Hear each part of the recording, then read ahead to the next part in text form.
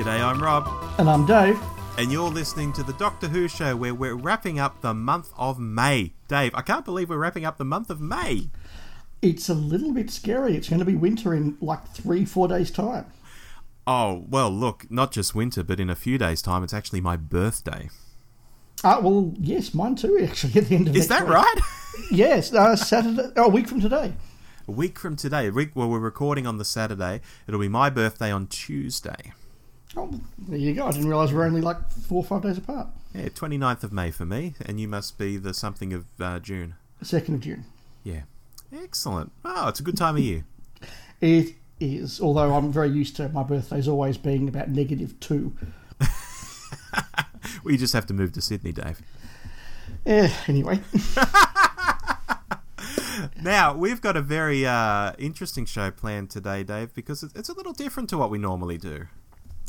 Look, it is. Look, sometimes we talk about a character or an era, but sometimes we do talk about a more esoteric or intangible sort of topic, as do other podcasts. And there are many podcasts on, politics and Doctor Who, for example, or a bit of an ideological or philosophical approach to the topic. And I guess this is a bit more what we're doing this week, because we're going to talk about queerness in Doctor Who.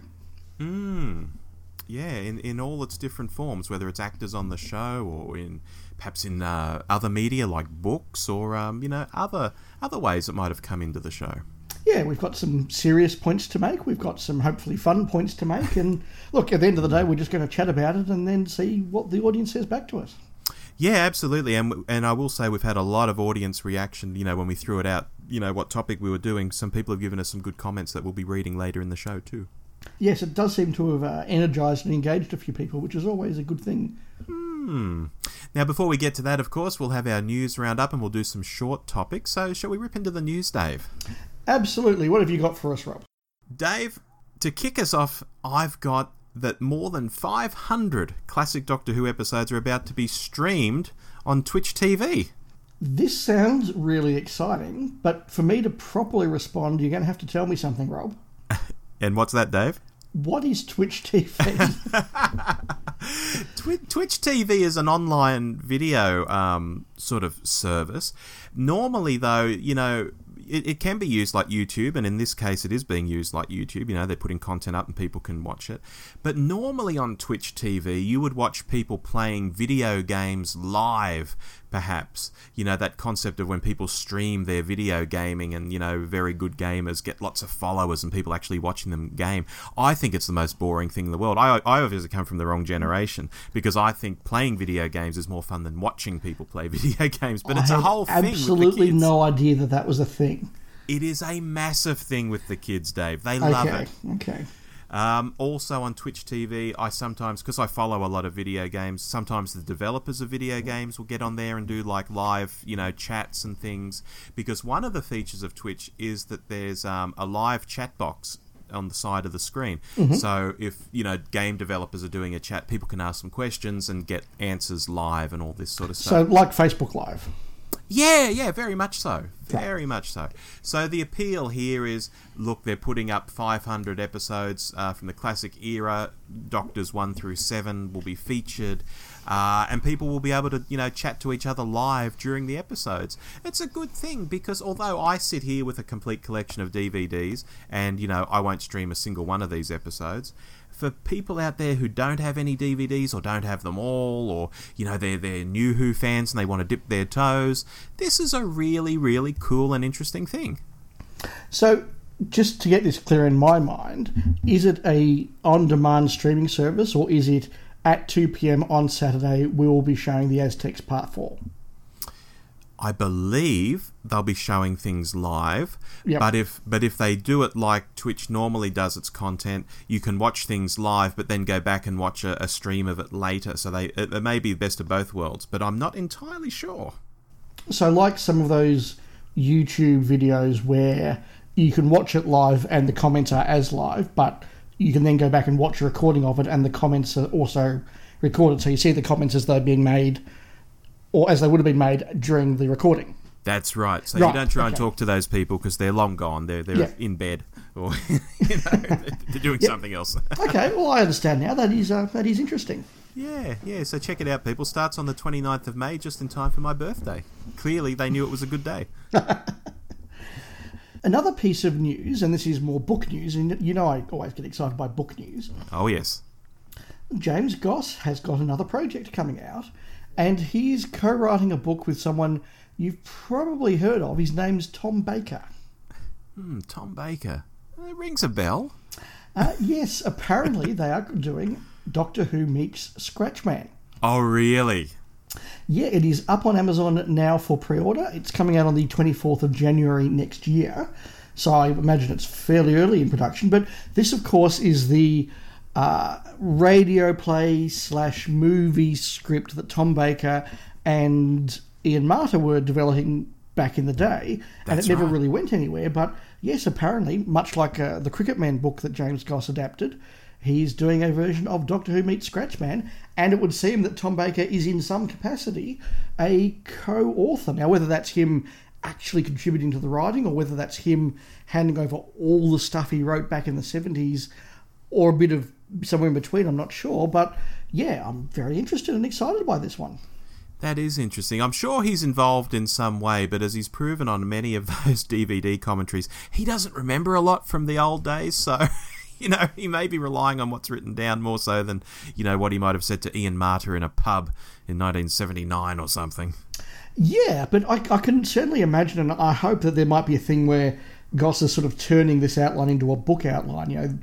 This is what happens in Chapter 1, Chapter 2, and him sitting down with Tom and saying, okay, it's not quite clear, how was this meant to happen? And Tom could say, oh, well, what we imagined was this could happen, or, well, I don't remember what I wanted at the time, but right now I'd say do it this way. And then it has the Tom Baker seal of approval, no matter whether it's genuine or not. Exactly right. So we'll obviously hear more about that as we get close to the release date, but yeah, look, that's available for pre-order now. That's good. And James Goss is really proving himself in this area of taking the old material and, with the Cricket Men, writing in Douglas Adams' style. And he pulled that off, which is quite something. Yeah, that was a really interesting, readable book. So I think this could be a really fun one as well. All right, moving on. BBC America are looking to make a big video with Doctor Who fans in it, and everyone out there can take part. Basically, they're wanting people to send a message to Jodie Whittaker, and they say it could be as simple as saying, hello, Jodie, welcome to Doctor Who, hopefully with a bit more enthusiasm than I just did it. Or, maybe baking a cake and taking a picture of it, or writing something on the footpath and filming it. And they're going to cut this all together and make some sort of big, welcome to Jodie video when her first episode's going out. And I thought that's a really nice thing. I might actually do this. I might go down to the harbour and cheat a little and have a really good background behind me and say welcome Jodie and see if that makes it into the video. It's really interesting. The Americans are very good at engaging the audience in those sort of ways. They use social media far better than I think certainly we do in Australia, and the UK does as well.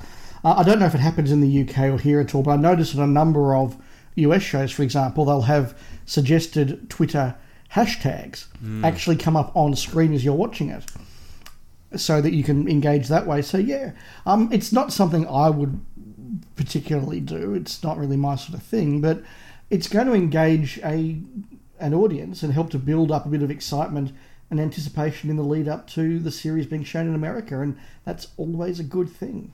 Yeah, absolutely. And I agree on the social media comment, because there are talented social media people in this country. I've met some of them, and in the UK I'm sure that's the case too. But it just seems, I don't know, it's probably a budget thing. They've just got budget for digital producers and people to really go to town on this stuff in the US compared to elsewhere. Yes, and I wonder if it's also a numbers thing as well, because what you don't want is to have some sort of attempt at a Twitter interaction and get, 4 people commenting. Yeah, exactly right. But going way, way back, there's been a number of auctions around Doctor Who lately, but one we wanted to highlight is the original script for The Tribe of Gum by Anthony Coburn went under the auctioneer's hammer in the last couple of weeks and sold for US $8,400. Yeah, which doesn't seem like a lot of money compared to what some items go for. But at the same time, I think that is actually still a real lot of money. for something like that. It's a huge amount of money. And there's a photo of this actually in the New York Post article on it. And the script looks like it's 50 years old, or more than 50 years old now. Almost 55, goodness. Yes. But apparently it was actually the one owned by William Hartnell and was found in the dumpster after he died. And presumably Mrs. Hartnell was having the big sort of clear out a couple of years later. And this was one of a number of items the contractors took out. And in this case, he gave it to his grandson, who's now $8,500 richer. Yeah, gosh, I mean, can you imagine throwing that out? I know when people pass on, there's often a big throw out of stuff, but Doctor Who would have been quite a phenomenon by then. His wife, Heather, it's Heather Hartnell, isn't it, his wife? Yes. Heather would have known that. She would have known that he'd even been brought back for the 3 Doctors and, and all that sort of stuff. So you would like to think she would have thought, oh, maybe the BBC would like this, or maybe a fan would like this. Because there was obviously fan mail going to the house all the time. Or maybe her grief was such that it was just, get this out, throw it out. Yeah, or it was purely just a practical thing of, look, I wouldn't mind doing something nice with this, but I don't know how. I don't know how to go about it. At the end of the day, it's just simple to clear the whole lot out. Yeah, gosh. Wonder what else was in that skip. Yeah. Now, moving on, final piece, and a sad piece. Graham Strong has passed on, and a lot of you out there, well, some of you at least out there, might not know Graham Strong, but Graham Strong back in the 60s, talking of William Hartnell, recorded a lot of classic Doctor Who episodes using a very precarious setup, as I understand it. He'd record onto audio tape all these episodes, which gave us, in the long run, a lot of audios of episodes that were missing. A remarkable thing for him to have had the foresight to do. Although I think at the time he was just doing it for himself, but in time it became this big thing. And just recently I noticed that he'd handed on his archive of recordings as well, and I thought, oh, that's a nice thing to do. And maybe it was because he was ill or knew something was up, because now he's passed on, Dave. Yeah, it is sad, because he is somebody that his name would not be familiar to most fans. But I know certainly, as I discussed, or as we discussed in our fandom episode earlier this year, so many of those stories in the 60s I first came to via his audio recordings, and a number of real classics, real favourite stories of mine, still now only exist in any real form as audios because of him. And when you think of stories like Marco Polo, Power of the Daleks, Evil of the Daleks, all these things, now whether you prefer them as BBC audios, whether you like them as recons or animations or whatever, in many cases they exist because of him. And I was really thinking about it the other day of just what it would be like if we didn't even have the audio of something like the Mythmakers or the Daleks Master Plan or the Macra Terror. These would be missing to a whole new degree, and it's really quite a substantial contribution he's made. Yeah, I remember growing up reading for the first time that there were missing episodes. The article or the piece, it might have been in maybe one of the Peter Haining books, I really can't remember. It did mention, though, that all the episodes were available as audio, and at the time I assumed, of course the BBC would have had the audio of them. The audio would be separate to the film perhaps, and maybe that's why they had the audio. But then later I learned, no, it was just this guy hanging his microphone up in front of the TV cabinet and recording it, extraordinary stuff. Yeah, and I believe on some of them even sort of opening the back of the TV and plugging the cassette recorder into the works or something. Yeah, I think later on that might have been what he was doing too. And other fans as well. There were other fans who did this stuff. There were. But he was like the face of it, the poster boy of it, if you will. Very, very much so. So that's the news, Rob.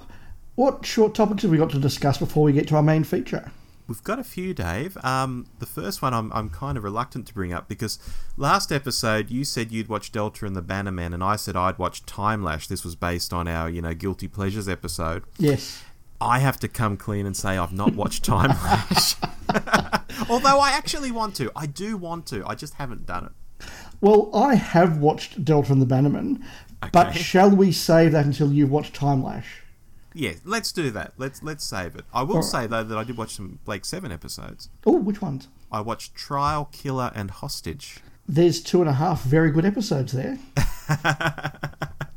That's how I spent my time last weekend, and this weekend I just haven't got around to watching anything yet. So maybe I'll get to Time Lash even this weekend. It could be very close. Okay, well, we'll hold that over for next week. Alrighty. Now, something that you have watched, and I know this because you've tweeted about it, is you've continued in Trial Watch. I have continued Trial Watch. I'm now 12 episodes in, only 2 to go. And I've got to say, I have really quite enjoyed Terror of the Vervoids. Yes. It is a fun story. I think it is probably Colin Baker's best story, as in the best one in which he plays the Doctor. His characterisation there is really, really good. I think Bonnie Langford is actually really good in that. She struggles because her character just walks into the show with no introduction and no background, and frankly no real character, other than she is just Bonnie Langford. But it is very refreshing, though, to have this character who is so happy and enthusiastic and buoyant. I do think that Bonnie isn't quite sure how to play it at times. I think her performance is very theatrical at times, and that would, I suspect, be a combination both of her background and the fact that she's playing against Colin, who is also very theatrical. Colin always reminds me of one of those actors out of Blackadder, still doing the "whoa to me," that sort of thing. Yes. And then Bonnie's playing against that. But it was fun to watch. It looks really good. There's a lot of intelligence going on there. It is a Pip and Jane Baker script, and some of the dialogue is very unnatural.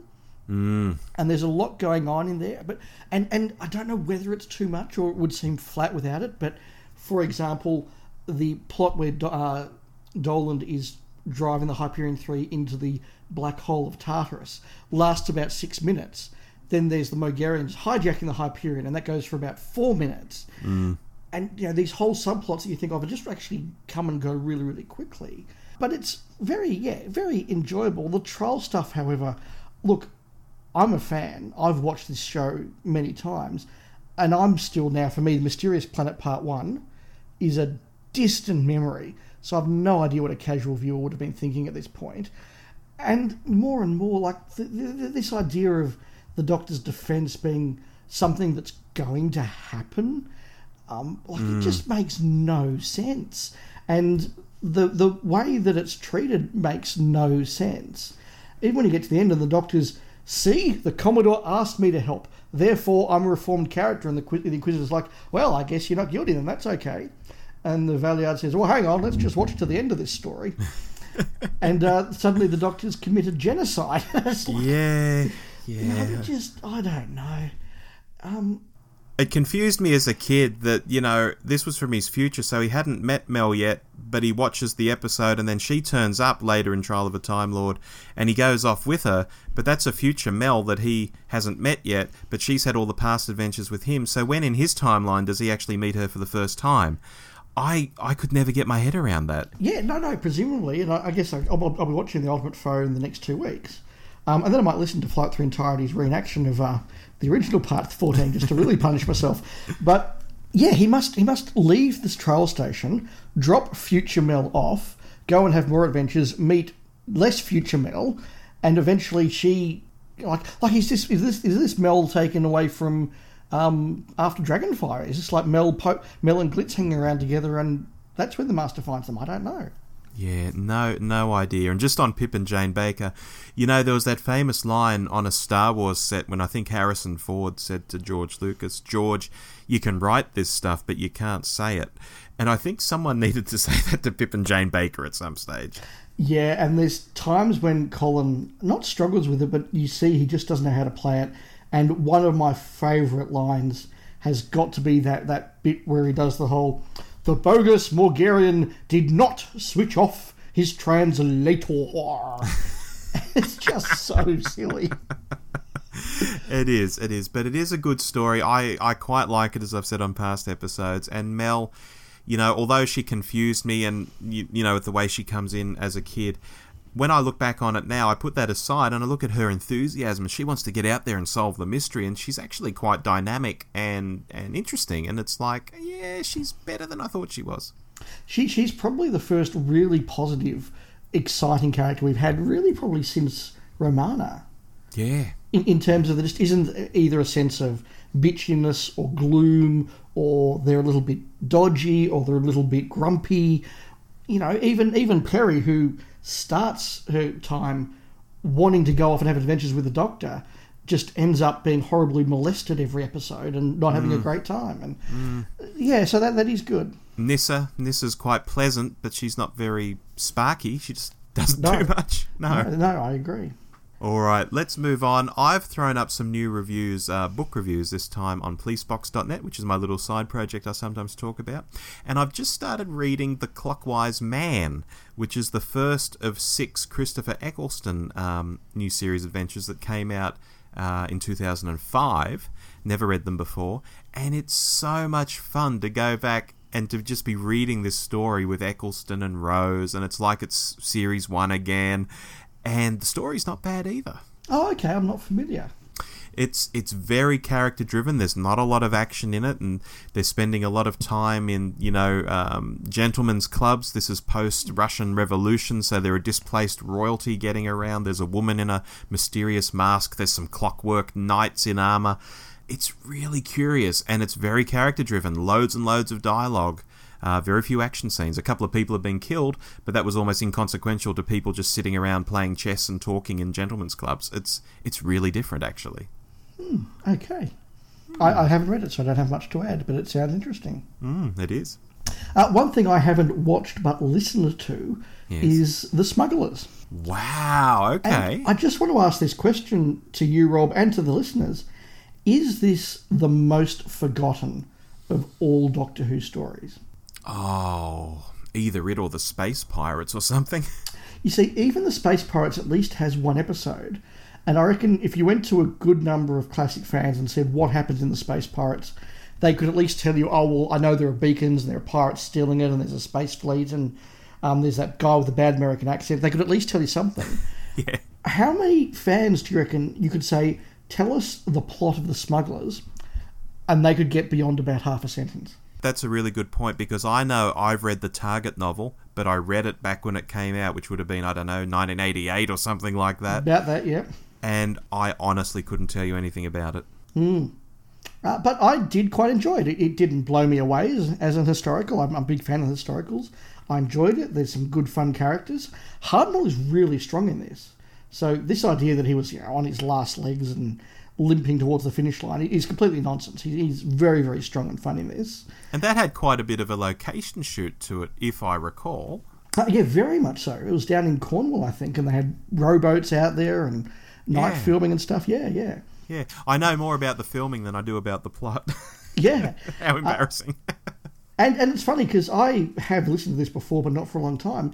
And even I forgot that there are smugglers and pirates. I always thought the pirates and the smugglers were the same people, but no, they're two distinct groups of antagonists. Okay, so you recommend to the listeners?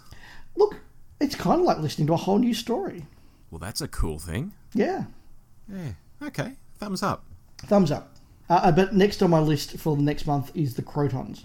Just flagging that out. Oh, God, why, Dave? Why? Well, a few podcasts have actually been talking about it or reviewing it. And I made a comment about that on Twitter, and a few other people said, no, check it out. It's better than you remember. So I'm going to, well, I'm not, I was about to say I'm going to put myself through the Crotons. I might be pleasantly surprised.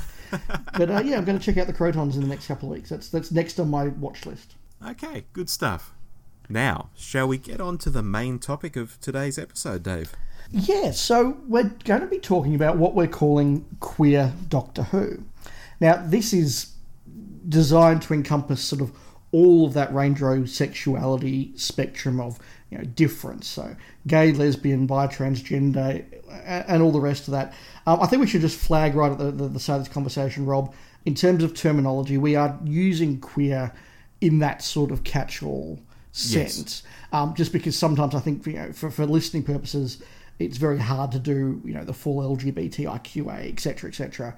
Acronym every time. If sometimes we use other words, whether we use gay or lesbian or queer, whatever, we're meaning it sort of in that broad spectrum and things. So please don't take us too critically on our exact use of language. We're trying to have a relaxed conversation. I think it's a good catch-all myself. Yeah, look, I think it works well, and I hope people understand that. But so asking ourselves why we're doing this, I think it is an interesting aspect of the show to look at, and it is another one of those esoteric and background ones, like the ideas of religion in Who, or politics in Who, or conservatism in Who, or radicalism in Who. All of these themes that you can draw out, and I think it's there. There are certainly gay and queer characters in there. There are gay, queer, lesbian people who've worked on the show and have certainly put that context in, sometimes very overtly, particularly in the later stuff, sometimes very subtly, and sometimes there are some fun ideas you can explore in this as well. So I think it's, for that reason, it's very worthy of it.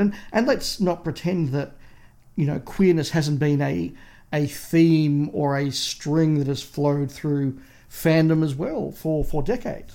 Oh, massively so. Absolutely. I can remember being 12 years old and going off to Sydney Uni Doctor Who parties for the fan club, and it was probably my first interactions with older people, and older people who were openly gay. Because at school, everyone was my own age, but when I'd go to a party and I'd be sitting around with people who might be, 10 years older than me, 20 years older than me, and quite comfortable with being gay, and they were out and everything. And it was really my first time, sitting around having lunch with people like that, for example. I can remember that quite vividly as like a 12-year-old. Yeah, I think that would be an experience for a lot of people in Doctor Who fandom. And it's not just here in Australia. If you read Richard Marsden's book on JNT, the interactions he has there with a large number of members of fandom who are also very openly and comfortably gay, and the way that dynamic as well played into the relationship between fans and between the show, and between JNT, as the embodiment of the show, is a theme there as well. So I think it is worthy. And look, let's face it, we've made quite a few notes and quite a number of dot points to cover. So it's not as though we've thought of this theme and struggle then to work out what to say. We've got plenty to say. There's loads to say, and as I said earlier, we have loads from our listeners to say as well. So strap yourselves in, folks. Yeah. So look, I might lead off, and I think just go back to the conception of the show and talk about the fact that Doctor Who was created in many ways by outsiders. Sidney Newman, although he was very much establishment, he was a Canadian. Yes. In London, which again put him outside of that sort of establishment. And let's face it, he was often brought in to be the anti-establishment executive, the one who would shake things up and do all that sort of thing and be the outsider. But the first producer, Very Lambert, a very young woman, I think she had a Jewish background. Yes, that's right. So again, she's a young woman, a young Jewish woman in a very white Anglo-Saxon man's world. Waris Hussein, who directed 2 of the first 4 shows, including An Unearthly Child, was both gay himself but also Asian. Mm-hmm. Anthony Coburn, who wrote The Unearthly Child, was Australian. So different sorts of outsiderness, but again, that idea of a different outsider queer thing coming through, I think is there in certainly the production of Who right from the start. Absolutely, Dave. Even more Australians involved when you think of the theme music and such. Yeah, that outsiderness, as you've put it, is a very interesting thing to think about with regards to the show. It certainly wasn't an establishment show from the start. No, and it sort of permeated through the BBC as well at that time. If you do any reading on a particular topic of interest of mine of the Cambridge Spies, Burgess and McLean and that sort of group, there's a lot of talk about how the BBC was one of those stratas of the establishment that if you were a gay man, you could sort of go there and it wouldn't be necessarily acceptable, but it would be understood. Yes. And there were a couple of places like that. So the BBC did have that quite gay, quite queer establishment within it. And I think you see that as well come through. Do you think that's because there's a creative streak running through, at least parts of the organisation, the people actually creating things? And that sort of sits well. I'm not trying to use a cliche, but, you often see a lot of very creative gay people in the art scene, for example. And do you think that was it with the BBC? Yeah, I certainly don't think it can be a coincidence. I don't think it's entirely that, but I think it's definitely a part of that. But unfortunately, you also get a lot of very closeted gay and lesbian people working for the show as well. And that sometimes manifested itself in quite negative ways. But there are a number of directors, for example, on Doctor Who, and I'm not going to name them, but if you go through, again, Richard Marsden's book, he does talk about the way you had these obviously closeted, repressed gay men, married, living that sort of lifestyle, but come the show, or come their time at the BBC, you'd start to see that come out in ways that perhaps weren't always healthy, for example. Yeah. And later on, I mean, you do get a number of openly gay people working on Doctor Who. Victor Pemberton in the Troughton years was very heavily involved as a script editor and a writer and even an actor. And in fact, his longtime partner, life partner, played Tomney in The Abominable Snowman. That's right. I only remembered that when we had Pemberton's obituary recently. And obviously John Nathan Turner was openly gay. He basically produced and was responsible for the last third of classic Doctor Who. Peter Grimwade was a director. And again, you talk to some of the actors that he directed, and I think he's a fantastic director, wonderful director. But again, his approach to directing and his relationship with the actors sometimes was influenced is probably the right word, by his sexuality and the way he interacted, for example, with Matthew Waterhouse. Matthew Waterhouse is convinced that it was influenced by his sexuality. Absolutely. And of course, JNT's partner Gary Downey gets involved as like a production manager type person on the show, and also creating things like the Doctor Who cookbook. The first one, folks, not the modern one. This is the classic Doctor Who cookbook. Gary Downey did that. And was he involved with the pattern book as well? I'm not sure. Oh, I'm not sure about that one. The cookbook was enough, I think. Yeah, the cookbook for sure. I have a copy here on the shelf. It's a classic. But even, you look at a relationship with a show like someone like Ian Levine, who was a very big on the gay scene in London in the 80s, and he was a DJ at Heaven nightclub, for example, which was frequented at the time by people like Freddie Mercury and Kenny Everett and all of that sort of scene. But Ian Levine would be, on the one hand, giving John Nathan Turner advice on the scripts and being this unofficial continuity advisor. Then he and Gary Downey and others would all go down to Heaven nightclub and spend the night there. And so, in the same way that you might have, when we talk about Blake Seven, the fact that Paul Darrow and Chris Boucher loved westerns, will go to westerns together, and that influenced the show. You can't then say that a whole bunch of the production team going to Heaven nightclub and having a night, that was their social outlet, didn't have some influence on the show. Do you think the change of the theme music to an electronic theme might have been influenced by, dance culture and things like that? I could certainly imagine John Nathan Turner looking at those trends and saying, I want something modern, and this is my understanding of modern. I think it was also influenced by the fact that Peter Howell sort of had this new electronic stuff, and that was the direction he wanted to go. But certainly, look, if you want to talk about disco influences on Doctor Who themes, shall we bring up Dimensions in Time? Let's not. I'll throw in a New Who reference here to Heaven nightclub, and that's Matt Lucas in his autobiography, which I talked about listening to recently, the audio version of it. He spends a lot of time at Heaven nightclub in the 90s, as I recall, and talks about it in that book. It's a very influential place in that sort of history. I've been there a couple of times myself, and I must admit the last time I went, I was flying home and I'd bought a copy of the new edition of J&T's biography. And so I was reading that on the plane, and it got to all these references to Heaven nightclub. So I'm sending friends back in London, hey, this place we were at last night, like, it's in this book I'm reading.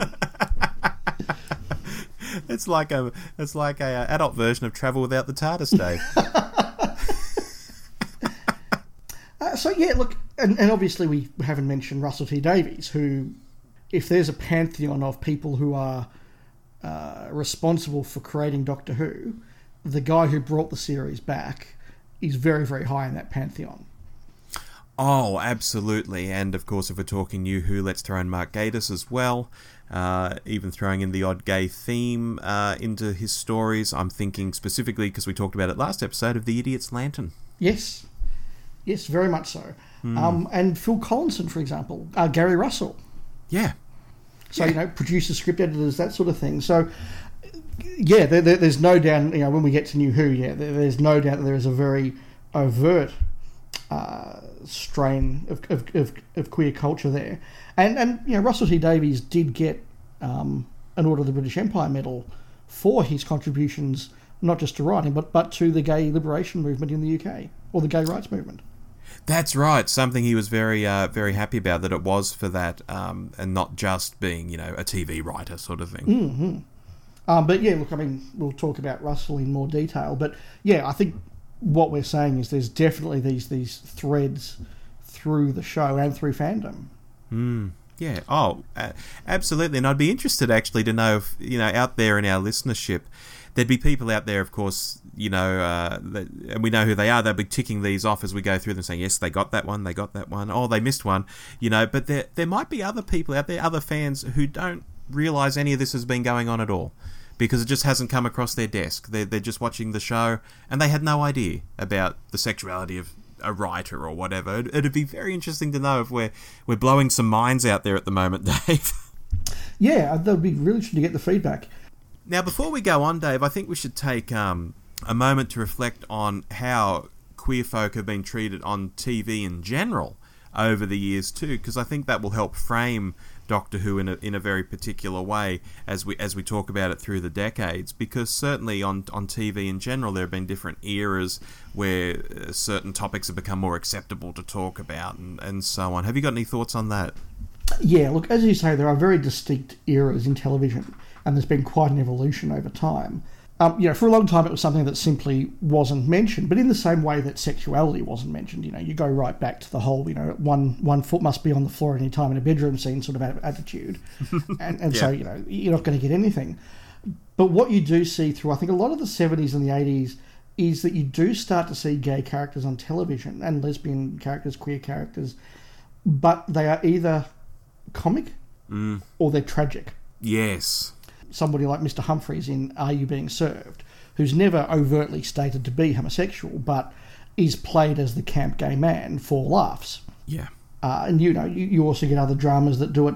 I can remember very vividly being about 13, 14 and watching the BBC drama To Play the King being broadcast here in Australia, which was the sequel to House of Cards. And that has got a number of gay characters in them. A couple of them are incredibly sympathetic, one of whom is incredibly unsympathetic. He's a Tory MP who's doing some quite unpleasant things with young male youth. But there's also a lovely couple, one of whom is the chief of staff to the king. But they're all played as tragic characters, and in the end, David Mycroft isn't able to be gay and work for the king in Buckingham Palace in the same time. He has to resign from one to live the other life. So there is this overtly sort of tragic, difficult thing. We were a bit more advanced in Australia. I think Australia had one of the first gay characters in, what was the show? Number 96? Number 96. I think Joe Hasham played a gay character in that. Yeah, so we were, I guess, a bit more colonial in our views out there, a little bit wild. Dawson's Creek was quite famous. Again, now we're getting into the late 90s. Don't forget that we're into the late 90s here, where Dawson's Creek had a regular gay character, a young character. But again, his coming out was portrayed as a very traumatic and sad and unpleasant, realistic, but very tragic sort of circumstance. So that's how it was for a lot of the 90s. A lot of sitcoms at that time would do the gay panic episode. Cheers had one where there was a rumour that a couple of the people in the bar are gay, and everyone's like, oh my God, which ones are they? They could be sitting next to me right now. Oh, isn't this hilarious? And then they're all shown to be wrong at the end. Even Doogie Howser, which has Neil Patrick Harris as the star, who's now married to his husband with kids and a gay icon in many ways. Even that had an episode of My Roommate's Gay, How Do I Feel About This? So the 90s were a very strange place. It's really not till you get into this century or just coming into it. Buffy was very cutting edge, and I'm sure you know a bit about that. Oh, absolutely. You have things like, it sort of comes out of left field, that Willow is gay on the show, for example. You start off the early seasons where it's like, oh, will she get together with Xander? They're these childhood friends. They'll probably get together, won't they?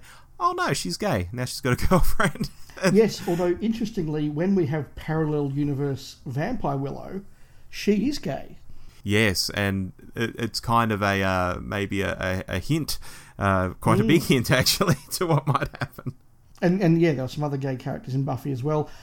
Russell T Davies' Queer as Folk is kind of the touchstone, like turning point for, depicting certainly gay and to a certain extent lesbian, but mostly gay characters living what Russell sees as a gay lifestyle. Now, it's Russell's interpretation through drama of a gay lifestyle, but that was put very much front and centre. And then there was a US version which went for 5 years, and that sort of changed around. Will and Grace comes along, where famously, that show wasn't advertised as being about a gay lead character. They just put it on as a sitcom about this funny people, these two funny friends, and suddenly, one of them's gay. Okay, let's go with that. Yeah, exactly right. So yeah, the change was really in by then. Yeah, and all of which is to say that the real change in terms of having both the depiction of queer characters on screen, but beyond being just comic or tragic, all happens in between 1989 and 2005. Yeah, which isn't that long ago and isn't that long a period of time. No, and it does mean that the two series of Doctor Who, or the two TV versions of Doctor Who, kind of very neatly fall either side of that sea change in cultural terms. Yeah, and I was also thinking, that the current generation of younger people in fandom who are way more open and accepting to this than, broadly speaking, past generations have been, not coincidentally grew up on these episodes and these shows, maybe, pointing the way for them to be different to the past generations. Yeah, I think so. Although Doctor Who fandom has always been a very open and tolerant place, and I think that's played its part as well. Oh, absolutely. Doctor Who fandom for sure, but when I think of broader geek fandom... Absolutely, yes. You think of people watching Superman in 1980 and the kind of fandom around that versus the kind of fandom for a Marvel film today, and their attitudes. The attitudes would be so different, broadly speaking. Oh, yeah. Very, very much so. We'll dive in a bit more to the depiction of queer culture and queerness on screen. One thing that I think we have to say is that it hasn't always been a positive thing either. Sometimes you can use queer coding as shorthand for bad or twisted. Yeah, we've seen that in many shows, not just Doctor Who over the years, of course. No, I mean, look, Blake Seven, one of the episodes we recently released was the first Travis episode, Seek, Locate, Destroy. And it's very much said in that they dressed Travis in leather, partly to sort of, because leather was meant to imply a twisted sexuality, and so that was quick coding for, this is a bad guy. And, you see some examples, one of which comes up in the novelisation of Robot, where Edward Jellicoe is coded as being homosexual. He dresses a little bit too well, he's a little bit too neat and a little bit effeminate. And there's speculation, I've read in some places, that that's not just to code him as gay and bad, but it's also to show, well, this is a guy who is subservient to Hilda Winters. Ah, okay. And for a man to be subservient to her, well, he must be gay. Yeah, no, it makes me want to go back and read that now. I probably haven't read that since the 80s. But that's just one example. Where you do get it very much in Who, though, is, of course, the McCoy era, where you have not so much J&T, who really tried to be very apolitical, and let's face it, asexual in Doctor Who. Oh, absolutely. No room for hanky-panky in the TARDIS and all that. Yeah, exactly. I mean, if you're not having hanky-panky in the TARDIS, it doesn't matter whether it's straight, gay, lesbian, bi, or whatever, it's not happening, and it's not necessarily an anti-queer thing, it's just an anti-sex thing. Yeah.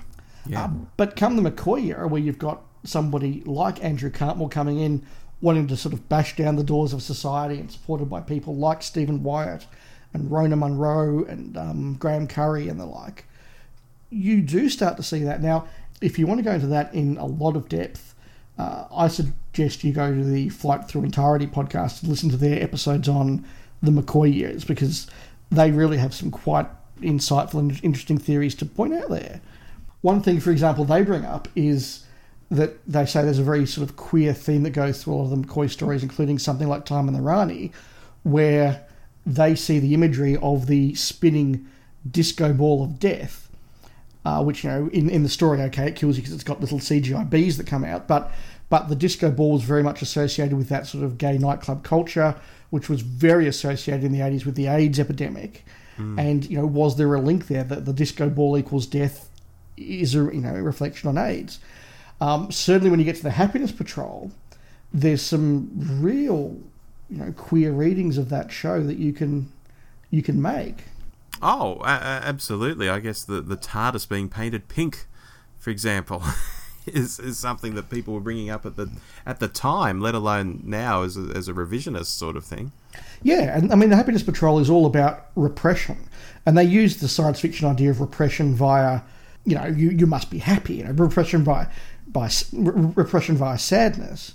But that is just a sort of symbol for any sort of repression, including of queer culture and of queer people, and that isolation from society. I mean, that opening scene of that person who has decided they're going to leave society, they're going to drop out, they no longer feel they can belong, they no longer feel they can be part of it, and they're executed for it. They're killed for it.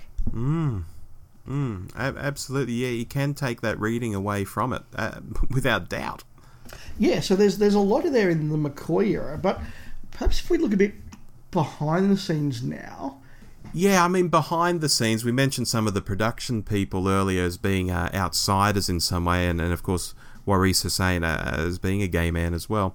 But on screen, Richard Franklin would be, I would say, the first gay regular cast member. Would that be right, Dave? Look, I don't have a list of them all, but as far as I'm aware, yeah, he would certainly be the first. And it's really interesting because looking back, a number of fans, and indeed now even Richard Franklin, have retconned Yates as himself being gay. And in fact, in the New Adventures, he ends up marrying Tommy from Planet of the Spiders. Really? I've not come across the latter part of that. Yeah. I knew there was certainly a broad retcon towards Yates being gay, but not that he ended up with Tommy. Oh, that's news to me. Oh, bless. I hope they're happy. Yeah, and it's really interesting because you get all that stuff about, he's going out for a night on the town with Joe Grant. That's right. And yeah. you sort of sit there and you go, well, does that mean that he was asking her out on a date, or is this the classic example of the young gay man who can't go out with other men, but he can go out with his women friends? Yes, which even still to this day happens. I've worked with many women over the years who love going out with their gay male friends. Yeah, it's the whole premise of Will and Grace, let's face it. Well, precisely. So, yeah, it makes perfect sense. And indeed, even Yates's relationship with Sarah Jane Smith, again, you can see it that way in terms of it's the classic relationship of somebody who does not see Sarah as a sexual object or a potentially dateable co-worker, but just as somebody he's completely uninterested in, and therefore, has that really special, close relationship with her. And those scenes between Yates and Sarah in Invasion of the Dinosaurs can be read really well like that. Yeah, no, I completely agree. Yeah, I quite like the Mike Yates character, actually, as a whole.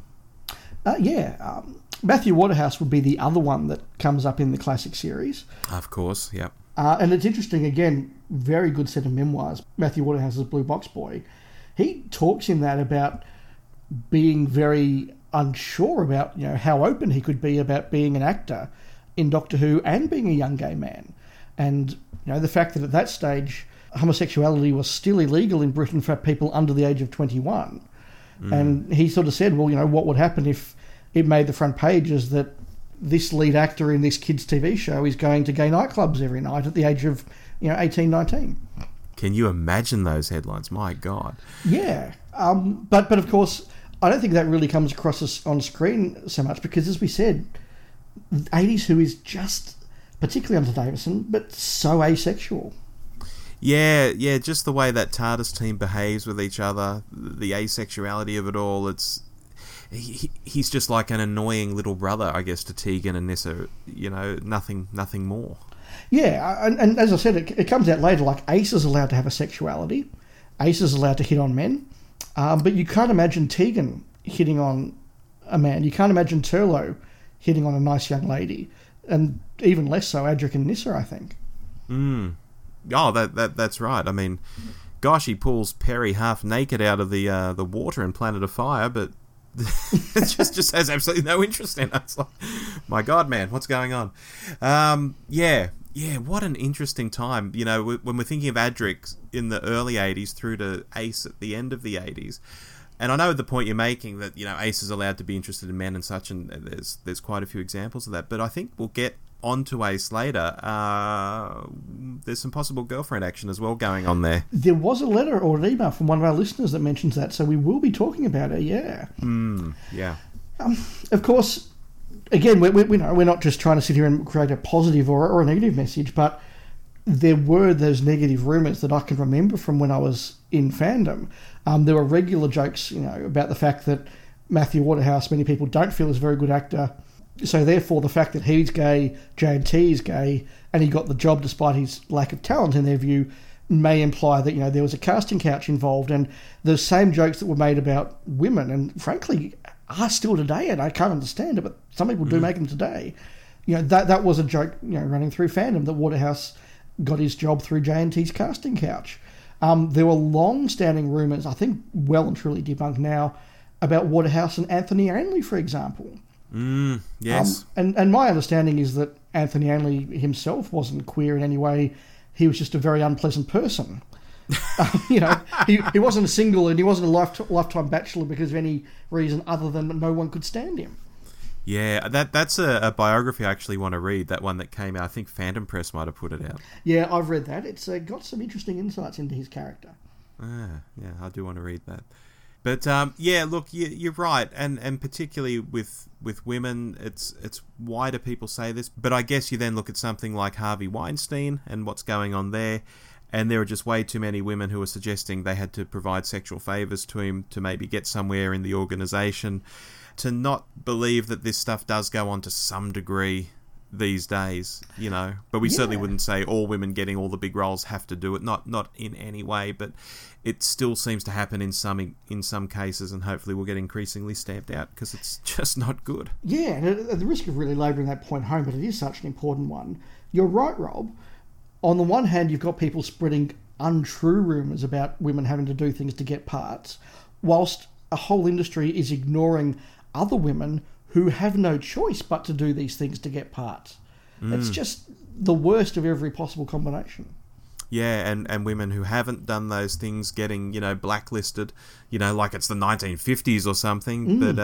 Even in the case of Lord of the Rings, I mean, part of this whole Weinstein thing is, you know, Peter Jackson being told, oh, don't hire this actress or that actress, they're bad news. And I think it was more because they just didn't have sex with Harvey Weinstein was the only reason he was told that. And then he's gone and not cast them into, you know, some of the biggest films of all time, you know. It's just mind-blowing. Yeah, it is. Shall we move on to a few comments on the new series in general, Rob? Absolutely. We've dwelt a lot on the old stuff, so let's move on to New Who. And I guess the place to start, Dave, is to say that, you know, Russell T Davies clearly brings in quite a positive gay agenda. I'm saying that in quotation marks because before the series came back in 2005, people were saying, oh, there'll be a gay agenda, as if it was a bad thing. But I think we're saying it in a positive way here. You know, there was quite a positive gay agenda. Let's begin with, say, the character of Captain Jack, who is, I guess, pansexual, but, you know, he's certainly having gay relationships. Yeah, you're absolutely right, Rob. And just to reference both the points you've made there have been both positive and negative reporting of the fact that Russell T Davies would put in this queer agenda into the show. Some people see it as a way for him to introduce into young audiences these sort of concepts and more tolerance, and that's a very good thing. Others, I mean, I can remember at the time, people were very wary that the guy who wrote Queer as Folk was now writing Doctor Who, and that there was no place for queerness in Doctor Who, and that they hope he didn't make it gay. And I remember saying to somebody over dinner once, I said, oh, you know, because this person had also seen Queer as Folk, I said, oh, Russell T Davies, who wrote Queer as Folk, is writing Doctor Who, and people are really worried he's going to write Doctor Who in a gay way. Like, how do you write Doctor Who in a gay way? And my friend just looked at me and said, I guess with a limp wrist. Jesus. But you're right, Captain Jack is really interesting to look back on, because on the one hand, I mean, from his first scene, he's shown as somebody who is attracted to other men. He has that young RAF officer, and he, you know, makes comments about what a nice bottom he has and all that sort of thing. And clearly they've been, I don't know whether they've been dating, but they've certainly been hooking up. Does he pinch him on the bum as well, or tap him on the bum? Something like that, yeah. Like, it's really, I mean, it's not subtle at all. It's quite clear what's going on. And even in that story, you have the man who's been having the affair with, you know, they think it's with the baker's wife, but it's actually the baker or the butcher or something. The guy who's got all the extra food. That's right, yeah. But Captain Jack is interesting because they have a chance to put in a gay character, and they don't. They put in a pansexual character, and they do this whole sort of thing about, well, he's from the 57th century where this idea of male and female sexuality is just so old hat, and, you know, I think the Doctor has the comment, once you bring aliens into the equation, this idea of male or female is just, becomes such a small thing, it's not even relevant. Mm.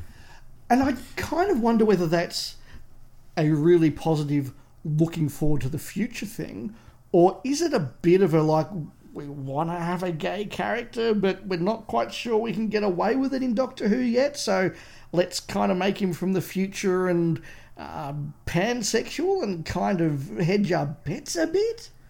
No, you know what? I'm going to be really positive on this, and I'll say, if you've got him on screen kissing blokes, grabbing blokes on the butt, being interested in blokes, it doesn't matter if he's pansexual, because he's still doing the behaviours that are going to drive people crazy if he was just gay. He's still doing all of the same things. And I think what Davis is doing is reflecting society. And back in 2005, people weren't talking about it so much. It was certainly there, but more and more, to talk about gender fluidity today is quite normal. And there's a generation of kids to whom, you can have a girlfriend this month and a boyfriend next month, and it really doesn't matter. There is this sort of gender fluidity going on, and I think the show reflected it there. Which I think is really interesting, and that's the positive way I'd like to take it. That we're saying, oh, look, in the far-flung future, people will just get it on with everyone else, and that's absolutely fine. I think it's already starting to happen, Dave. Obviously, it doesn't happen with every kid down at the local high school, but it's way more accepted, and way more kids are doing it openly than they once did. Oh, without doubt. I was at a high school where, in my year level, it was an all-boys high school. In my year level, there were 330 boys. And there was not a single out gay student. When you just know that we don't want to throw a percentage on it, but statistically, that it is very unlikely that was the case. Yeah, exactly right. And that's certainly not the case today. And again, Davies is very good at kind of reflecting and bouncing back attitudes and showing their silliness. There's that lovely little bit in Gridlock where one of the characters refers to the two married ladies as being sisters, and they're like, we're not sisters, we're married, stop pretending. And I remember seeing that as being a very much a kick to those people in society who do like, no, they can't be gay, they're just housemates, that sort of thing. Yeah, so even though that was set in the future, it's showing that older generation, older than us, for example, Dave, who would live like that. Yeah, but again, it's very positive in showing a queer couple who are not under 25. No, well, that's right. Let's throw in Tilda and Tibby from Paradise Towers there. Yeah, that's very much speculated upon that they were not just flatmates, yes. Mm. Anyway, I digress. We're doing New Who, aren't we? We are. I'm going to put up a slightly problematic moment in New Who under Davis's watch, if I may. Okay. Now, that's Ricky from The Age of Steel, who was Mickey's alternate universe duplicate, twin, whatever you want to call them. Mm-hmm. Mickey is obviously, we know, a straight character, and he was dating Rose, etc. In a cut scene from Age of Steel, Ricky, his parallel universe equivalent, is actually shown to be gay. And indeed, I think it was going to have a relationship with one of the other characters who was actually played by a gay actor.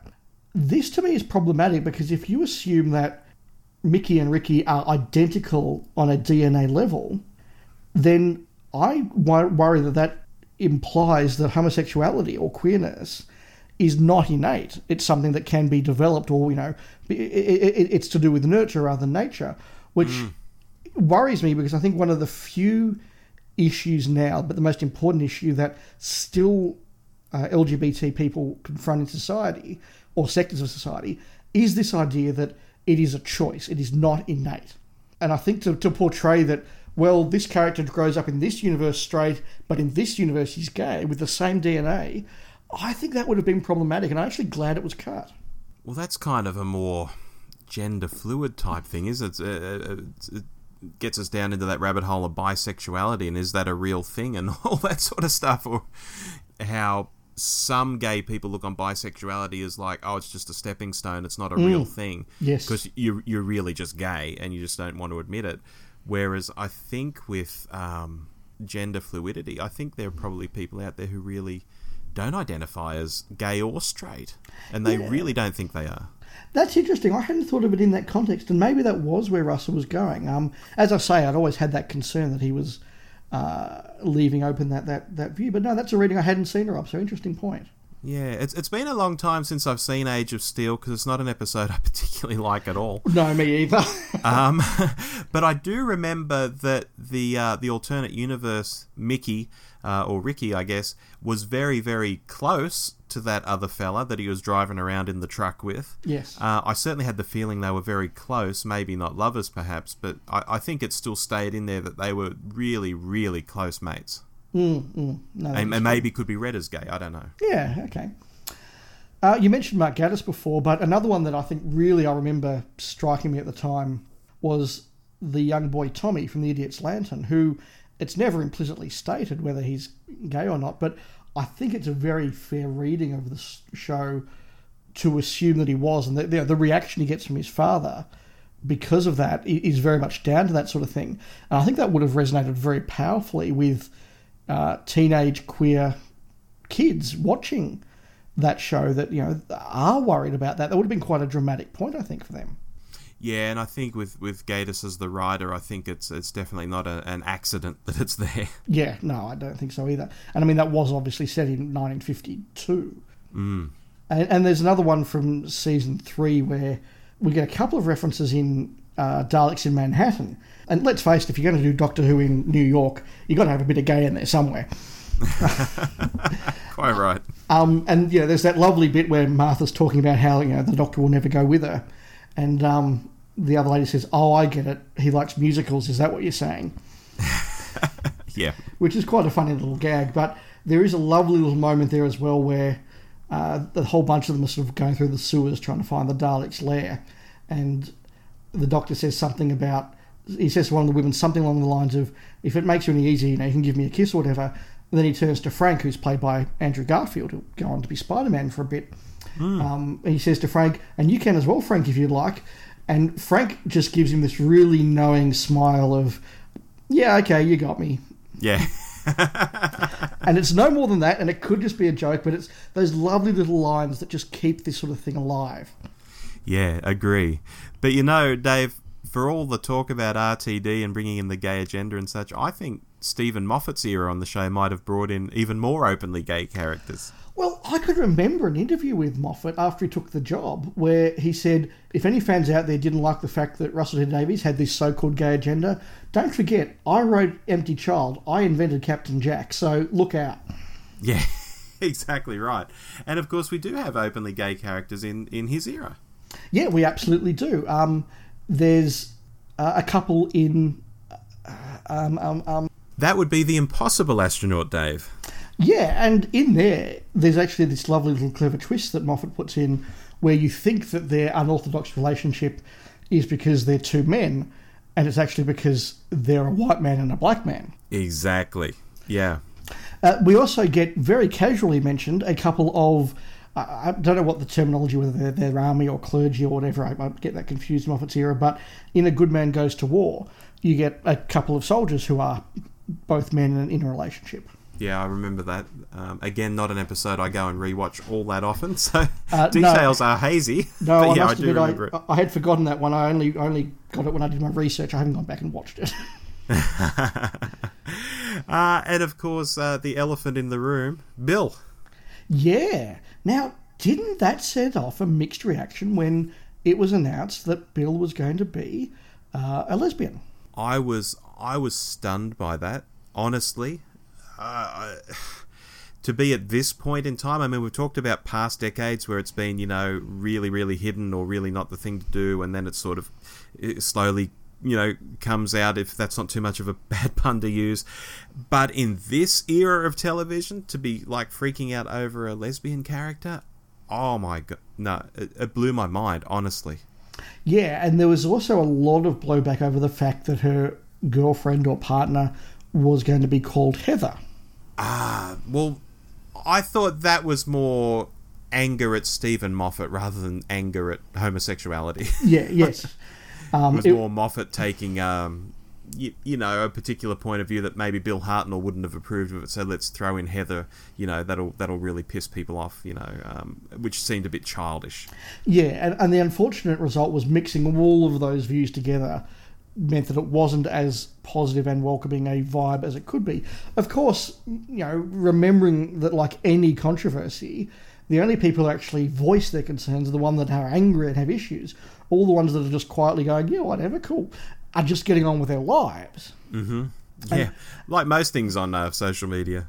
But how good was Bill as a character, and how well was that handled? I mean, it was just so natural. It was done absolutely the way it should be done. I had zero complaints about it.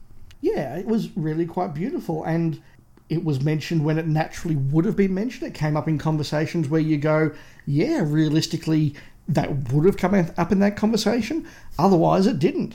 Yeah, and she wasn't beating people over the head with it or anything. It was extraordinarily realistic to how... as we go about our lives, any of our friends or colleagues would go about it themselves. Yeah, and it's also really important to mention that we've been discussing queerness in Who over a number of years of the series. Predominantly, though, they have been male homosexual characters. And to have Bill as a gay character, but a female character, was also, I think, a very important step and something that really hadn't been seen in the show much at all. No, not at all. And I think as she came into the show and as she proved to be such a great character, it was just such a marvellous moment for people out there who'd been certainly hoping they wouldn't cock it up, and they didn't cock it up. Hard to believe during Moffat's era for those of us who are a bit cynical about the way he writes in general and the way he writes women in particular, but he didn't cock it up. No, it was really, really good. I still think Bill is easily the best companion of the Moffat series and possibly the entire new series. She would go very, very close, that's for sure. Yeah. Now, there have been a number of spin-offs, Rob, of Doctor Who. Can you think of any that might be in some way, I don't know, maybe you've subtly mentioned a queer sort of issue at any point? Oh, Dave, let me think. Okay, talking of elephants in the room, Torchwood. Let's just put Torchwood on the table, Dave. Yeah, what was your impression of Torchwood, Rob, particularly in that sort of sense? I think by the time it was over, everyone had done it with everyone else. For whatever reason, either because they were really into them or maybe they were being tricked by, I don't know, alien technology or a weird virus or something. I don't know. But I think in one way or another, most of them got it on with most of the others. Yeah, and certainly by the time of Children of Earth, Jack and Owen were in a very intimate and genuine couple relationship. Yeah, that was absolutely a proper relationship. It wasn't just a one-night stand or something for comedy value or something that wouldn't normally happen. It was a proper relationship, and of course, spoilers, when Owen dies, it's really, really tragic for Jack. Yeah, it really affects him, and it's really brilliantly done on screen. And interestingly enough as well, they don't sort of hammer home this idea that Owen was necessarily a gay character. And in fact, he says to, I think it's his mother or his sister or something, look, I don't know whether I would call myself gay. I've been attracted to women in the past. I mean, let's face it, that whole thing in the Cyberwoman episode. Oh, God, don't remind me. He just says... Hi, Chris Chibnall.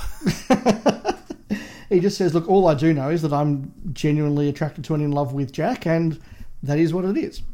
Well, again, some gender fluidity there, Dave. Yeah. But it's certainly not alone in terms of Doctor Who spin-offs having queer and gay characters. Luke, in the Sarah Jane Adventures, who was Sarah Jane's adopted son, was being set up to come out as gay and be in a relationship with a young man at university. And the young man, in fact, is indeed mentioned on screen. There's a bit where he's Skyping home and says, oh, I've got this really close friend, whatever. And that was going to be revealed to be a gay relationship had Liz Sladen not tragically died and the series had to end. So that was one example.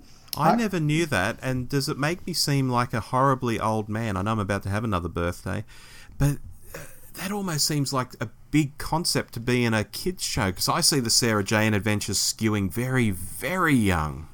Yeah, it was, very, very much so. Yeah, that seems to be a huge thing to me. That's 10 times more important, or I don't know quite what the word is, than doing it in Doctor Who, for example. And I believe it was actually done at the encouragement of the BBC, who said, we need to show more of these sort of relationships as being natural and occurring in life in our children's programming. And so they said, well, hey, Russell T Davies, you're the man to do it. Can you do this? He said, oh, yeah, absolutely. I'll work this into the Sarah Jane Adventures. Wow, okay, I didn't know that one. Class, of course, Rob. Oh, Class, absolutely. Charlie, ostensibly the main character in Class, the young prince from the alien world, is absolutely in love with Matthias, the young Polish, I think he's Polish, boy at school. Yeah, and I can remember us when we were reviewing that, Rob, being kind of amazed and impressed at that kind of really fun, wonderful moment where the young lady wants to ask Charlie to the formal and she feels rejected. And then when she realises that he's going to go with Matthias, it's like, oh, okay, I get that. Cool. Yeah, of course you don't want to go with me. Oh, whatever. Yeah. Oh, absolutely. And who can, of course, forget that romp in the sheets too? Which really set the scene for Class early on, that it wasn't this for kids spin-off. My God. That was full on, wasn't it? It was very, even in an adult movie, and by adult movie I don't mean a XXX movie, I just mean a movie that adults would watch. It was fairly explicit for an adult movie. Yeah, it was. It just shows how far we've come. But look, Torchwood, clearly gay characters. Mm-hmm. Sarah Jane, gay character. Class, gay characters. K9 and Company. I'm not saying anything about Brendan, but I'll leave that thought with you. Yeah, I think there's a good case for Brendan there. I'm convinced on that too. We mentioned earlier, Rob, that a lot of the changes in pop culture and even society as well, attitudes to queer, happen in the gap between the old series and the new. Mm-hmm. Now, of course, the Virgin books filled that gap, and they have got a lot of sort of references to this sort of thing being very gently woven in over time. And I mean, they were designed to sort of push against the envelope, and they do in that respect. Oh, look, absolutely. From all I know of the series, and it's not as much as you might think, folks, and you'll learn that when we do our Virgin Books special in coming weeks. But from what I understand, yes, absolutely, it was something very important coming into society, increasingly on television, as we've already discussed, and it was creeping into the literature there as well, which was skewing more, not so much adult, but I think certainly at least young adult. Yeah, and if I could give a couple of shout-outs, one of them is to Gareth Roberts, who wrote a number of Missing Adventures, but the plotters, and indeed the partner of Doctor Who magazine editor Clayton Hickman. So another example of somebody scripting for the show who was openly gay. Gareth Roberts did a historical novel set during the Hartnell years, set during the time of the Gunpowder Plot with James I, who most historians suspect probably was homosexual, and Gareth Roberts portrays him as such. And that's a really interesting example of how, if an actual Hartnell television story had done a historical that included a gay character, that would not have been mentioned. But when the Missing Adventures did it, it's like, well, of course James I was probably gay, and so Vicky's dressed up as a young male person, because, you know, they do that whole Hartnell-ish shtick of, oh, the female person's wearing pants, they must be a guy then. I can't tell a woman if she's wearing pants. Yeah. So they have James I hit on her. Yeah, it's interesting to go back and see old stories, or old eras, I should say, through the prism of a more modern take on things. It gives us more of a rounded story, I think, and a better story. Yeah, and the other shout-out I want to give is to the new adventure, Bad Therapy, which is one of my personal favourites. I've mentioned it before. But that has actually got a really wonderful and lovely gay character in it,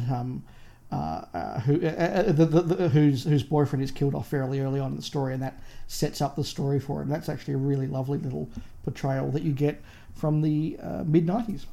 And I notice in our notes you've written it down as bed therapy. That wasn't Freudian, was it, Dave? So I have. No, that is genuinely a typo, I promise. All right, let's move on, because we're having some fun now. It might be fun, Dave, to discuss who are the Doctor Who characters we think could have been gay, just for a bit of fun. Well, I'm going to open the bidding with one that I'm absolutely convinced is there from the 1970s. Giuliano and Marco from Mask of Mandragora. Yeah, I'll give you that. it's interesting, when Giuliano introduces Marco, he does so as his companion. And there's nothing in there that says that that's not the case, and I think it's very, very much there. But if you are thinking that and you read the scene where Marco has been tortured almost to the point of death in an attempt to get him to betray Giuliano, and he won't do it, he won't betray this person. If you think of that as them being lovers, not just friends, it takes on an even deeper and more significant meaning. I think it's there. Oh, absolutely. I approach this topic more from the point of view of looking at the list of companions, and particularly looking at the JNT era and thinking of how asexual it was then, and indeed how asexual Doctor Who's been as a whole. I mean, JNT didn't invent that concept. Doctor Who has always been reasonably asexual with the companions and such. And I started to think what companions could be gay, not even with overt references in the show. I mean, there are some where we just have to assume that they were straight, like Barbara and Ian going off together. We assume they were a straight couple. But I think of someone like Liz Shaw. Could Liz Shaw have been a lesbian? Yeah, that would work. Yeah. I think it's entirely, possible, probable. It would work. I've got nothing to support it. I'm not going to pull out any lines of dialogue that suggest, they were really trying to make her gay. But I think Liz Shaw works great as a gay character. Okay, I've got another less serious one, however. Okay. Oscar Botcherby from The Two Doctors. Well, sweet Oscar. Because I must admit, originally, when I watched that as a kid, I thought that he was in a relationship with... now, who's the young lady in that? I can't remember her name, but the young Spanish lady. But yes. Watching it as an adult, it's very clear that that's not the case, and he's this incredibly camp, terrible actor that goes around quoting Hamlet. That's right. That's absolutely right. I'll throw in Turlough. Okay. We were talking earlier about how he pulls Perry out of the ocean in Planet Fire, and I was making a little gag there. I'm not referring specifically just to that, but just in general, just that general alienness of Turlough. It's almost a blank slate onto which I can throw anything, really. And much like Charlie in Class, I think of this, humanoid alien possibly being queer as well. Okay, I can get behind that. One that I think is supported by the script is Gilbert M. from the Happiness Patrol. Yes, of course. And I'm not sure quite what they're trying to say there, but certainly it makes his relationship with the Candyman an interesting one. I'm not saying that there was a relationship there, but that sort of concept. And he does run away with Helene's husband. Well, it's pretty overt. Joseph C., that's right. He runs away with Joseph C., yes. Yeah, absolutely. But, in doing this exercise, it just makes me think that because so many of these just are so asexual or blank canvases, you could almost retrospectively go back like, gosh, can we drop a spoiler for Solo? No, probably not. No, probably not, no. But if I can just talk broadly, a character in the Han Solo movie is now pansexual. You never would have thought of him as that way in the past. Or her. I don't know who you're talking about. Yeah. Well, that's good. Means it wasn't much of a spoiler. Okay. But that's an example of going back and retrospectively changing someone's sexuality. Or maybe not so much changing it, but maybe making it more defined and real. Well, yeah. I mean, look, taking that sidestep, Mark Hamill has openly said that there is actually nothing that says that Luke Skywalker couldn't have been gay. That's another good example. Exactly. So that's the kind of thing I mean. When they're not so well defined in that area, you can go back retrospectively and say, well, that could have been, You think of Ben and Polly, and you think, well, maybe Ben wasn't. I mean, well, gosh, he was a sailor. It's too close to the bone. But yeah, Tegan. Could Tegan have been gay? I could make a good case for that. Well, and this is what we're saying. I mean, all of these JNT era companions, with the exception of Ace, are very overtly asexual, so you can kind of paint them any way you want. Absolutely. Whereas I think in the modern era, I don't think they do that so much, because if they want to make them gay, they just make them gay. Yes, that's exactly right. Yeah. I've got one other pair that I want to throw in, and this is more of a fun one again. Mm-hmm. Hunker and Tandrel from Mysterious Planet. Which you've just been watching recently. Which I've just been watching. And again, I don't think it's what Robert Holmes necessarily was intending, but watch their dialogue and their bickering as though they are a long-suffering married couple, and it really adds another dimension to that show, I would contend. I can see it for sure. One character, of course, that we did miss is Midshipman Frame, who we're led to believe ends up with Captain Jack at the end of the Russell T Davies era. Oh, of course, he gets past that note. What is it? His name's Alonzo or something like that. Yeah, and I highlight that one because Russell Tovey is himself an openly gay actor, but he is somebody who actually has made the point that as a young gay boy growing up, he said, okay, they were starting to show gay characters on TV, but none of them were like him. He's a very, stereotypically masculine or straight acting, if you want to use that term, gay man. And he said, nobody in television is this. If they're gay, they're very flamboyantly gay. And something that he has done a lot of in his career has actually been to play these more, in inverted commas, straight acting gay characters, like, I guess, Midshipman Frame, to show, hey, kids, not only are they gay characters, but they're all different. They're not all Mr. Humphreys. Yeah, exactly right. No, that is a really good one to bring up, and I'm glad you did. Now, Dave, before we get on to our feedback for this episode that we've pulled off Twitter and Facebook and other places, I guess there's really one question remaining that we haven't touched on. I don't know if you have thoughts on this, but it's the question of why Doctor Who has such a gay following. And not just in the modern day when they're doing, things like having Bill on the show and being very overtly gay friendly, but even going back, as I said, to the 80s and Doctor Who parties, and I was meeting, gay men for the first time and all this sort of stuff. There has always been a real gay following in fandom, particularly. Do you have any thoughts on that? Over the years, I've heard many explanations given by straight people. I've never heard a really good one given by gay people. Is that right? And so I'm interested to hear what your thoughts are, Rob.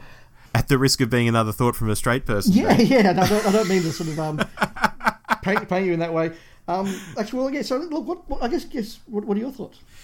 Well, I think mine, is not anything new coming to the table here, and it's one that people have repeated. It's probably one of the ones you've heard before, and it's just that the way in which the Doctor is such a different kind of character. He's not a big blustering macho character, which is not to say that queer viewers out there might not really love big blustering macho characters, and such, but because he is different and solves things without guns and is, kind at times to his companions, except for the Colin Baker era, of course, he presents as this very different kind of hero that I think kids who feel very different themselves, at their school or wherever it might be, their sporting club, can sort of latch on to and go, hey, this guy's different, and he's not gay, but he is different like me. And I like that. I like that he is different but smart. He's different but respected. He's different but gets to have all these great adventures. That's for me. And that's like a point of view I've heard many times over the decades, and which has always sort of had a grain of truth for me, at least. Again, not to say that queer viewers can't enjoy overtly macho, ridiculous stuff, like James Bond or something. Yeah, look, it's a perfectly reasonable, logical, sensible view. I've just never heard any gay person I've spoken to express it. Interesting, okay. And I think one of the things that I would push back on there a bit, if we're chatting about it, is a lot of fans actually discover Doctor Who before they discover their sexuality. Okay, fair. So I wonder if there actually is a correlation. Sometimes it might be something as simple as Doctor Who has always been designed to appeal to the nerd the kid who maybe isn't as good at sport, but is always putting their hand up wanting to ask a question. And whether that means that gay people are more likely to be in that group, not remotely holistically in group, but more likely maybe is more of it. It could just be a case of they get into the fandom more because it is somewhere that is friendly and supportive. And it might just be a case of the fact that if you are comfortable with being gay, you're actually comfortable with liking other stuff. It's like I remember a friend of mine when he turned 40. He turned to me and he said, one of the things about being 40, Dave, is I now feel comfortable enough in my sexuality that I can admit I like Kylie Minogue. And he felt, for 25 years as a straight man, he couldn't say he liked Kylie Minogue because it was a little bit too effete, a little bit too feminine. But once he was 40, he's like, no, I'm 40, married, kids. I can admit to the world I like Kylie. And maybe if, you've already accepted that you're a queer person, liking Kylie or Doctor Who actually isn't as big a step. I don't know. I don't think there is an answer to this, but it is certainly a phenomenon. Yeah, well, it's certainly going to be different for every person, so to paint in broad brushstrokes probably, yes. does us all a disservice. However, we are quite right in saying that Doctor Who and Doctor Who fandom has always had this really strong gay following, this undercurrent, it's always been there. Yeah, I agree. Well, what did you out there think? Our listeners, as I said, we got feedback on Twitter, we got feedback on Facebook, we got feedback on email, and we've got a ton of it, Dave. So shall we rip into it? So the first comes from Nathan Bottomley, at Nathan Bottomley on Twitter, who is, of course, 1/3 to 1/4, depending on the episode of the Flight Through Entirety team. G'day, Nathan. And he says, is that a thing? I can't say I've ever noticed it before. And to anyone who listens to their program will know why that's funny. Yes. James Farrow, JM Farrow, on Twitter says, you should do a straw poll of the John Pertwee Appreciation Society to find out how many are gay. I have no idea if that's an in-joke or what, but okay. It's gone over my head too. Is it that they're all gay or none of them are gay? I'm not sure what he's saying. No. Thanks, James. We had a tweet from David Ross, who tweets at David G. Ross 0, and was in fact my predecessor as president of the Doctor Who Club here. Is that right? It was.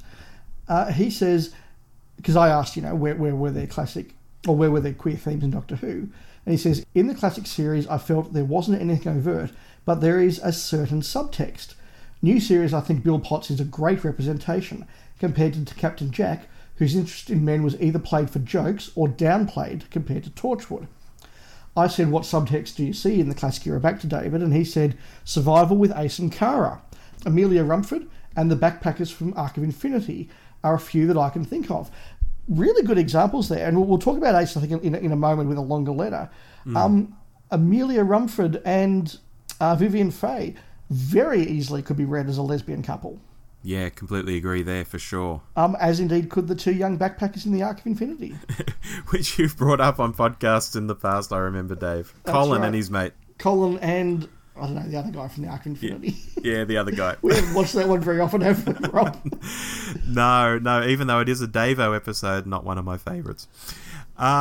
This is an email, Dave, from Ben PM. Not to be confused with a private message, his name is Ben PM. He says, hey guys, Kronos is the first intersex Doctor Who character that comes to mind. Other than Joe saying, but you're a girl, I feel they were very blasé about the fact that Kronos could change sex and form, which seems fairly progressive for the early 70s and is a way of approaching the kind of character that I like. There is, of course, the issue that an unusual being doesn't need a defined gender, but every other character in the show does. That being said, Season 9 did see Jo start to shake off the whole "Eek, help me, I'm a useless female" that she'd been written as previously and begin to become an exciting character. She tackled the Master as Atlantis was falling, and the Doctor started to treat her more of an equal instead of talking down to her like he did in some of their earlier stories. Maybe the early 70s were more progressive than I realised. Going back to the gender fluid thing, I never really thought about these things when I watched Doctor Who as a child, but the presentation of difference as normal may have subconsciously influenced viewers to be more accepting of difference in real life, which is a good thing. Bill Potts being a homosexual companion in the most recent series was handled very well. Not over the top or offensive or silly in any way. She was just a solid character, and that's part of who she was.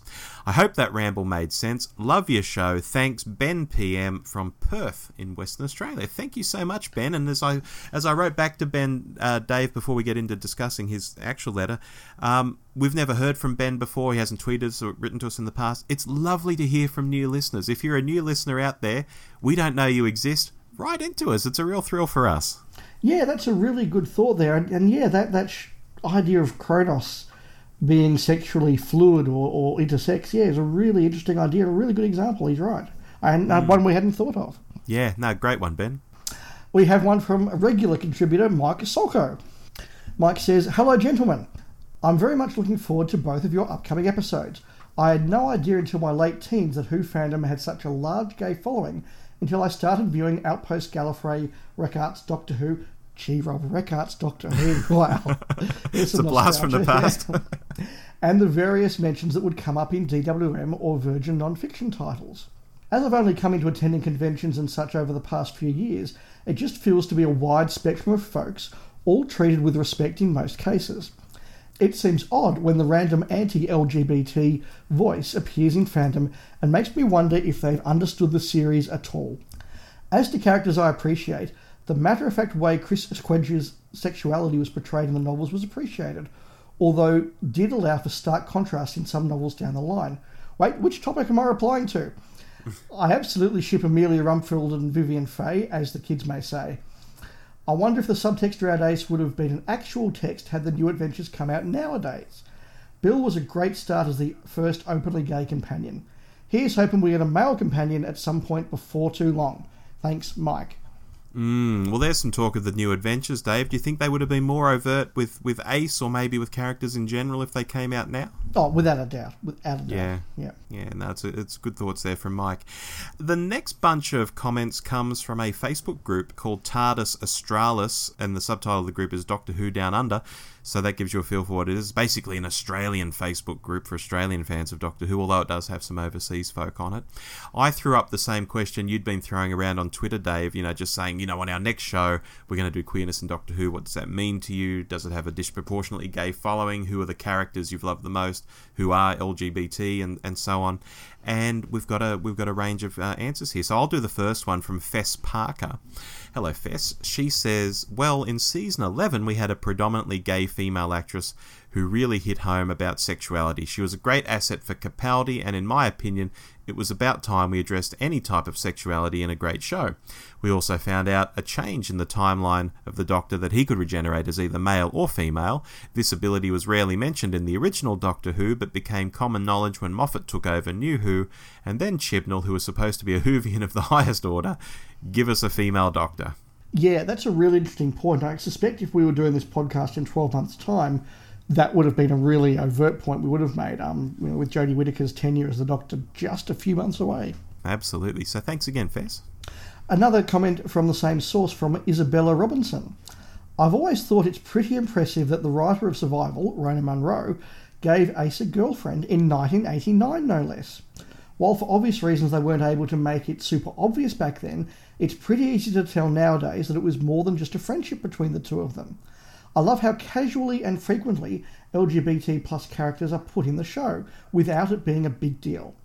I'm not surprised that it has such a large LGBT plus following, as people are naturally drawn towards people who resemble themselves. That's very good. And sometimes it's not overt that these characters are that way, but it's certainly showing that the show is friendly towards that kind of thing. So I think that's another good reason why people may be drawn to it. Yeah, and so on the point that Isabella there makes, it's a really good one, and we've been saving it for this email.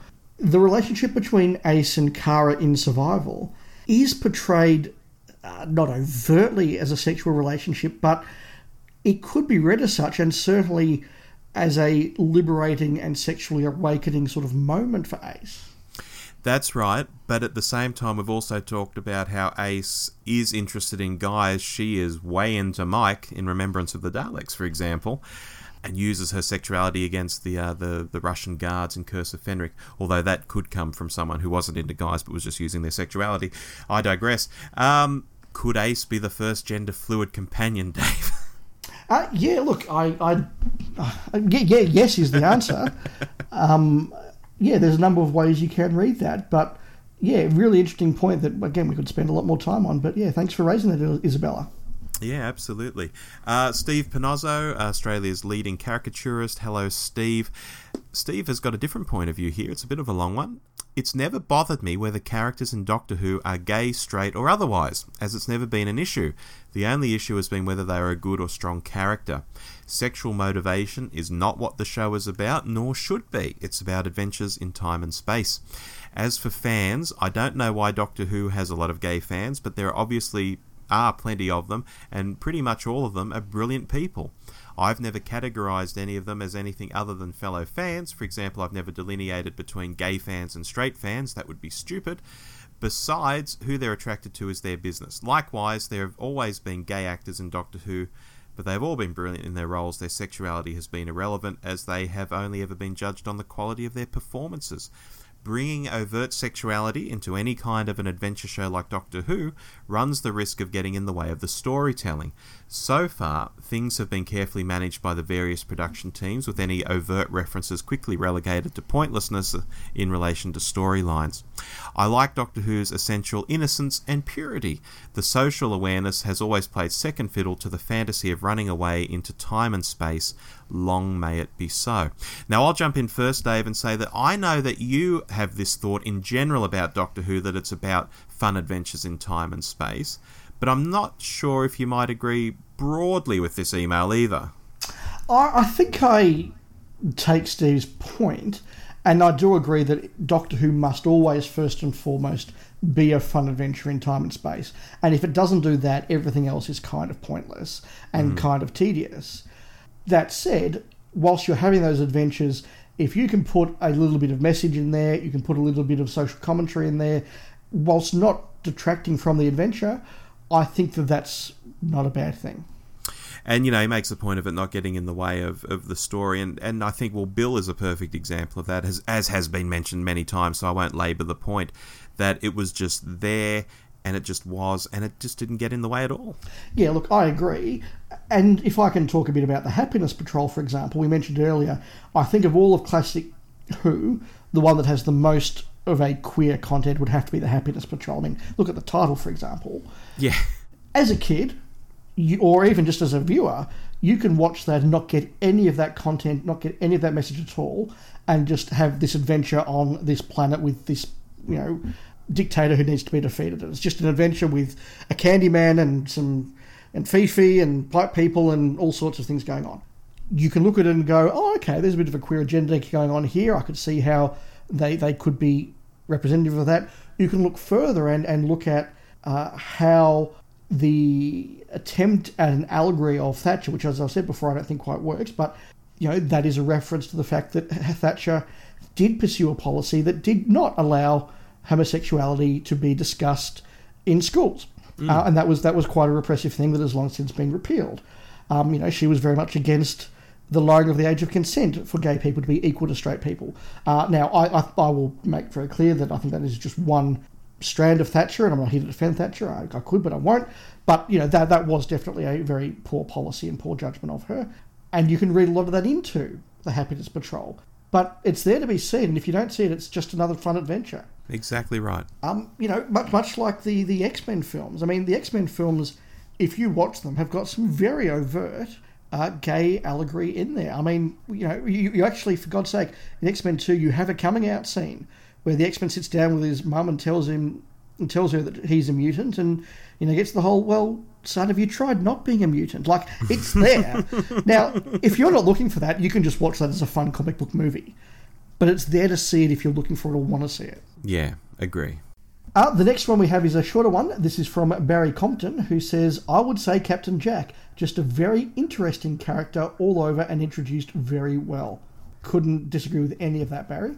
And finally, Ashley Senden. She says, I loved Bill.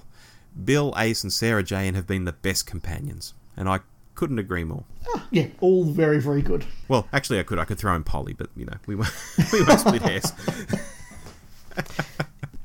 Well, I think that wraps up our episode for this month, Rob. Yeah, I think we've covered a lot of ground there, Dave. We didn't go too deep into each rabbit hole, but I think that enabled us to really talk about a lot of people and a lot of storylines and a lot of situations and just give quite a broad overview to it for people out there. Yeah, so hopefully it's been an interesting chat for you, and we look forward to hearing any feedback from you. Absolutely. Usual addresses on Facebook and Twitter, or just email hello@thedwshow.net. So we've got a few things coming up over the next month, Rob. We do, and I'm not involved with all of them, Dave. I think our next piece, maybe I'll do a preamble to it, but that's about it. Yes, we have always reviewed the Star Wars films as they've come out, and we will be doing that again with an episode out sometime next week. Rob, you're declining to appear on this one, but my friend Richard will be joining us for this. Yes, Richard from the Blake 7 podcast that you do, Dave. I'm looking forward to sitting back and listening, trust me. And as to why I'm boycotting Solo at the theatre, tune into that episode and I'll tell you at the start. That's right. Later on in the month, we will be having our long-promised episode on the Virgin New and Missing Adventures. Yes, Dave will be going through the entire range and telling me why he likes it, and hopefully I'll have some intelligent questions to ask, and it will be a nice lead-in for people who might want to get into it. And then in a few months' time, I'm looking forward, Rob, to you leading me through the BBC books. That's right, the Eighth Doctor Adventures, the best range of books. So, Rob, next episode, we're going very traditional. We're going to look at Season 5 of Doctor Who, the Monster Season, because I've got this theory. Yes. That there is no season of Doctor Who where fandom's opinion of it has swung so wildly from one end of the spectrum to the other. It's been discovered basically in the last 20 years almost from nothing. We'll talk about that. It's the Victoria Waterfield season, and again, I can't think of a companion about who fandom's opinion has swung so wildly back and forth from extreme to extreme. So there's a lot there. There's a lot of cool monsters, some interesting stories. We're going to dive deep into Season 5 of Doctor Who. Not just the stories, but all of the stuff that goes around them. Yeah, I'm really looking forward to that. And I guess with the latter half of this year being taken over by New Who, obviously Jodie Whittaker's first season, it'll be good to do some episodes that touch on the older stuff for the next few months, maybe. Yeah, absolutely. I think we'll probably have a new series one in there sometime. Later this year, we will be having our Hartnell episode, because you got your Davo episode. Yes, I did. We promised this year I'll get my Hartnell episode. But yeah, it's not too many weeks and months until we're going to be reviewing a new season of Doctor Who. Just mind-blowing. And look, quickly, speaking of Davo, if you flick over to our friends at New to Who, on the same day this episode goes out, their Enlightenment episode goes out. This was recorded in Sydney back in January when we met up, Dave, and we met up with them as well. Recorded in person, and I'm on that episode with them, and I'm looking forward to seeing what I said, because I've forgotten what I said back in January, to be quite honest with you. That'll be on their feed as you hear this episode. Yeah, always good to catch up with the New to Who guys. And yeah, I was sitting in the corner watching that episode be recorded, so it'll be interesting to see how it comes out. Hopefully they've edited me to sound intelligent. I'm sure. All right, Dave, that's it for this episode, folks out there. Hope you enjoyed it. I've been Rob. I've been Dave. And we'll see you next time. You've been listening to The Doctor Who Show, the podcast where too much Doctor Who is barely enough. Subscribe to us on iTunes or listen through the website at www.thedwshow.net. Write to us at hello@thedwshow.net or send us a quickie on Twitter @thedwshow. Facebook.com/The DW Show is also a good place to find us if you're so inclined. Our version of the Doctor Who theme arranged by George Locke. Look him up on YouTube, folks. This podcast is intended for entertainment and informational purposes only. Doctor Who, all names and sounds, and any other related items are trademarks and/or copyrights of the BBC. All other trademarks and trade names are properties of their respective owners. The official Doctor Who website can be found at www.bbc.co.uk/Doctor Who.